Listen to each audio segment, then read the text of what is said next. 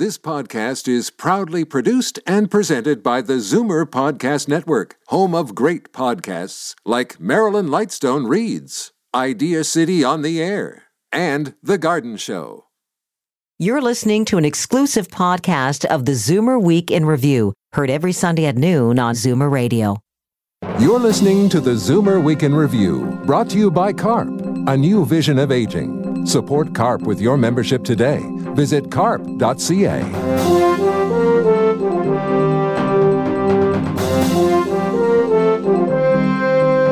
Good afternoon and welcome to the Zoomer Week in Review, all things Zoomer worldwide. I'm Libby Znaimer. Today we're focusing on our sex lives, the reality and the view in popular culture. We start with a new study about sex at midlife, and then the 20th anniversary of a groundbreaking TV series that changed our view of older single women. But first, here are your Zoomer headlines from around the world. A new report is shedding light on the financial toll on Canadians caring for aging parents. The CIBC report found that 76% are forced to make financial sacrifices as a result of the added responsibility. Over a third of caregivers report they spend about $430 a month out of pocket. 59% say they had to cut back on expenses, and 41% admit to dipping into their personal savings. And even though there are tax credits available, 43% don't know about them, and just 12% have used them. A 95-year-old former Nazi concentration camp guard who was living in the U.S. was deported to Germany this week, 14 years after a judge ordered his expulsion. Yakiv Pali was escorted out of his New York City apartment Tuesday morning. Any regrets, sir? Do you have any regrets? Pali admitted serving in a Polish concentration camp but denied any involvement in war crimes. If you're thinking of cutting bread and pasta from your diet, think again. A low-carb diet could shorten your life. A U.S. study over 25 years found that a moderate carb diet or switching out meat for plant-based protein and fats is healthier. Researchers found that those who got 50% of their energy from carbohydrates had a slightly lower risk of death compared with low and high carb groups. The study is in Lancet Public Health. For more than 60 years, Anne Wheatley Hicks held on to a painting of her favorite doll, painted in the 76-year-old's hometown of Fredericton by Mary Pratt, who would become one of Canada's most acclaimed artists. Pratt died last week at 83. Wheatley, who now lives in Sudbury, said the artist was her babysitter and believes the painting is probably very valuable. But it has no meaning for her family, so she's hoping to return it to someone in Mary Pratt's family.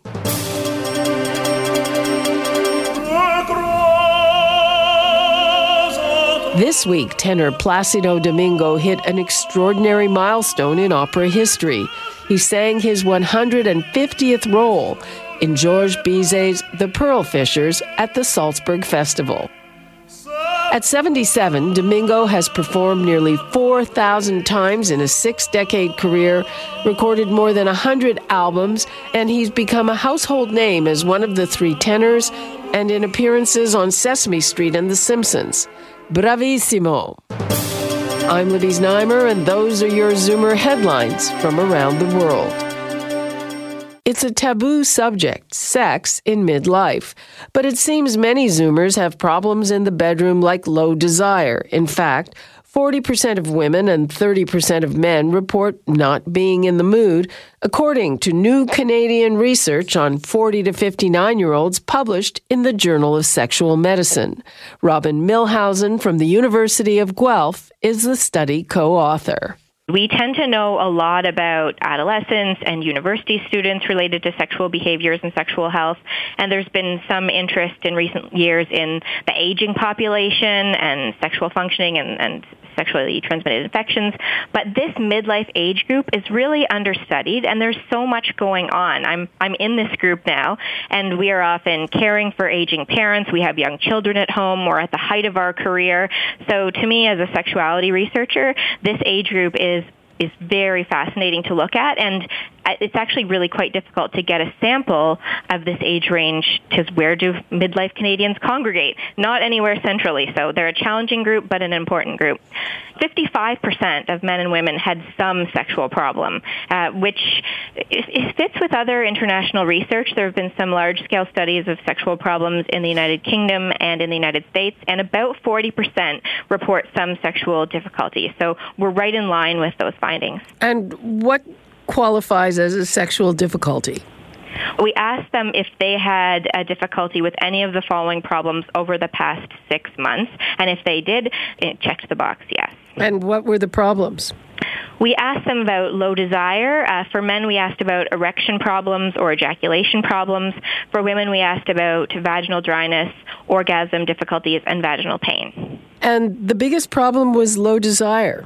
Yes, this is something we hear a lot about for women. That's considered a women's sexual problem, but actually it was the highest reported sexual problem for men as well. So I'm very glad to get that finding out into the common discourse, that there's this idea that men are always ready for sex, and that men have high desire, and that if there are desire issues in a relationship, it's going to be the woman who has the low desire. And these findings very clearly document that low desire is something that men and women struggle with. Is it physical, or is it all in your head? I think that many of these individuals are in long-term relationships. They may have been having, sex with the same person for quite a number of years. So there may be issues with novelty. They may be looking for more novelty or wishing they had more novelty. I think also it has to do with, this is again a really tough age group. We have young children at home. We have busy careers. We're caring for aging parents. So I think many of us are just so tired and so busy that ravenous desire is not at the forefront of our minds. And I'm glad to put this out there so that we don't hold ourselves up to this unrealistic idea that we're all throwing each other up against the kitchen table at the end of a long work week. Mostly Canadians are pretty happy with their sexual lives. So I think that we don't have to let sexual problems, they are related to how we feel about our overall well-being and our overall life, but they don't determine our happiness. Is the cause of low desire different in women and in men? The factors that impact desire are similar, and they do have to do with discomfort communicating about sexual likes and dislikes and a desire for novelty. We do know my previous PhD student, Sarah Murray, did some research on men's experience of desire in their marital relationships. And the men who she interviewed talked about wanting to feel like they're attractive to their partner, wishing their partner would give them more compliments, feeling like they give their female partners all kinds of props and compliments, but feeling like they're kind of isolated. They don't get compliments. When they initiate sex, they are rejected. So the picture of men's sexuality in relationships suggests, I think, that men have some psychological struggles related to feeling desirable, which would impact their desire. Men could have conversations with women about how they initiate, and women could have those conversations too. Like, if you feel like being sexual, how would you like to have that offered, or how would you like to have that initiated? What would make you more receptive to saying yes, and what might be the conditions during which you might feel like saying yes to sex? Is it after the dishwasher is unloaded, or is it after you've had a shower? Or, what are the conditions which make you more receptive to sex? If couples have those conversations, they can maximize their likelihood of, being successful with their initiations, but also they can feel a little better about the rejections. There are medical treatments for these sexual problems as well. So we don't have to go down the road of this is going to end our relationship and we're going to get a divorce. We can look into therapy, talk therapy. Doctors are even less and less likely to initiate conversations about sexual problems with older adults as they age. Sometimes doctors just assume you're going to care more about your blood sugar, or you're going to care more about your arthritis, and you're not going to want to talk about your erectile dysfunction. Or perhaps doctors aren't comfortable themselves having those conversations. Perhaps they haven't received the training. We represent the Zoomer demographic, and definitely it's over 45. So would you say these things apply as well to people who are over 60, but more so, what would you say? on that note. Yeah, there are national studies in the U.S. that go beyond our upper age range and show that there's definitely a trajectory where all of these things become more common as we age, beyond the 60, 65 age range. Would you say there's also an issue of people having certain expectations, again, because of popular culture? For sure. And I'm happy to have this opportunity to try and bust some of those myths. For example, there's this idea that single people are having all kinds of sex and having a great time. But actually, in our research, married people are having more sex than single people. So the grass is not greener in that capacity. I've conducted other research that looks at sexual satisfaction by the level of relationship commitment. So starting with a hookup all the way to a marital relationship. And the most pleasure is reported in marital relationships. I think that about sums it up. Robin Milhausen, thanks so much for being with us. Great. Thanks a lot for having me. That was Robin Milhausen from the University of Guelph. I'm Libby Znaimer, and this is the Zoomer Week in Review. Coming up, since we're on the subject of sex and single women, on its 20th anniversary, we look back at the iconic TV show Sex and the City. You're listening to the Zoomer Week in Review, brought to you by CARP, a new vision of aging. Support CARP with your membership today. Visit carp.ca. Carrie, Charlotte, Miranda, and Samantha. If you recognize this group of friends, you're probably a fan of the long-running TV series Sex and the City. It explored New York's dating scene and changed the way we view sex and single women. Also, older single women. It was groundbreaking TV for HBO 20 years ago, and now a new book on this pop culture phenomenon documents the show's lasting impact. I spoke with author Jennifer Keishin Armstrong. This is really a show that wasn't supposed to be this big, gigantic phenomenon, and it became that. So it's a great story.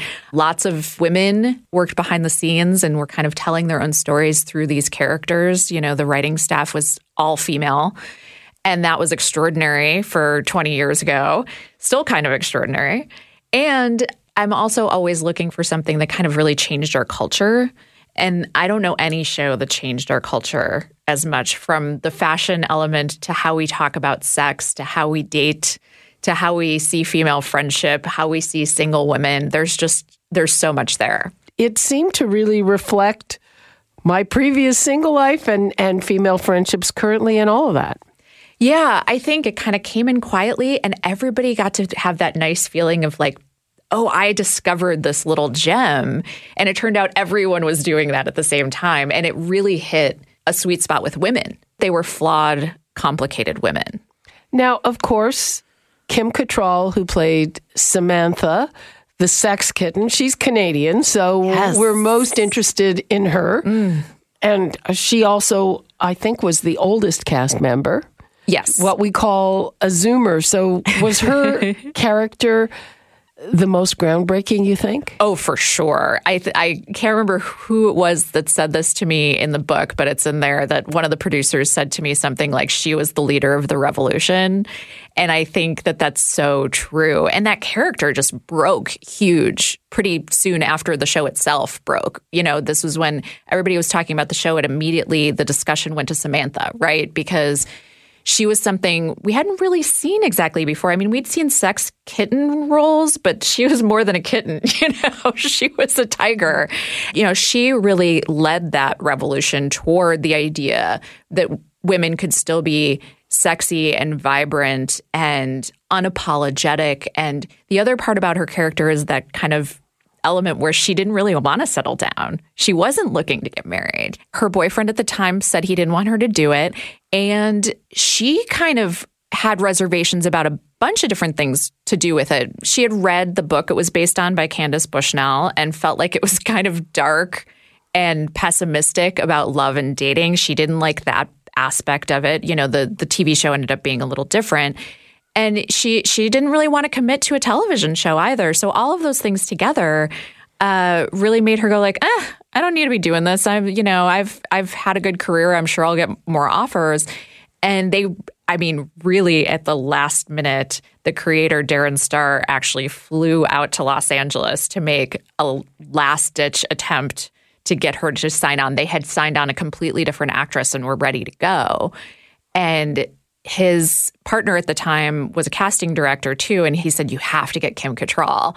And so he flew out, had lunch with her, and kind of wooed her. Let's move on to another character, and that is Miranda. Yes. So Miranda is the go-getting lawyer, also not that interested in love. Yes. See, it's very important that we have all these different kinds of women and also different kinds of women who weren't necessarily prioritizing love first. And I love Miranda so much. And one of the funny things that's happened that I really knew about because of my research for this book and being out promoting it is that the younger women who are just catching on to this show now, the millennials, they all love Miranda. Like, Miranda was supposed to be the smart not pretty one. That's and they said that, the not pretty one. It used to be when, people would say, which one are you? She was kind of almost created to be the one that no one said. She was just the voice of reason.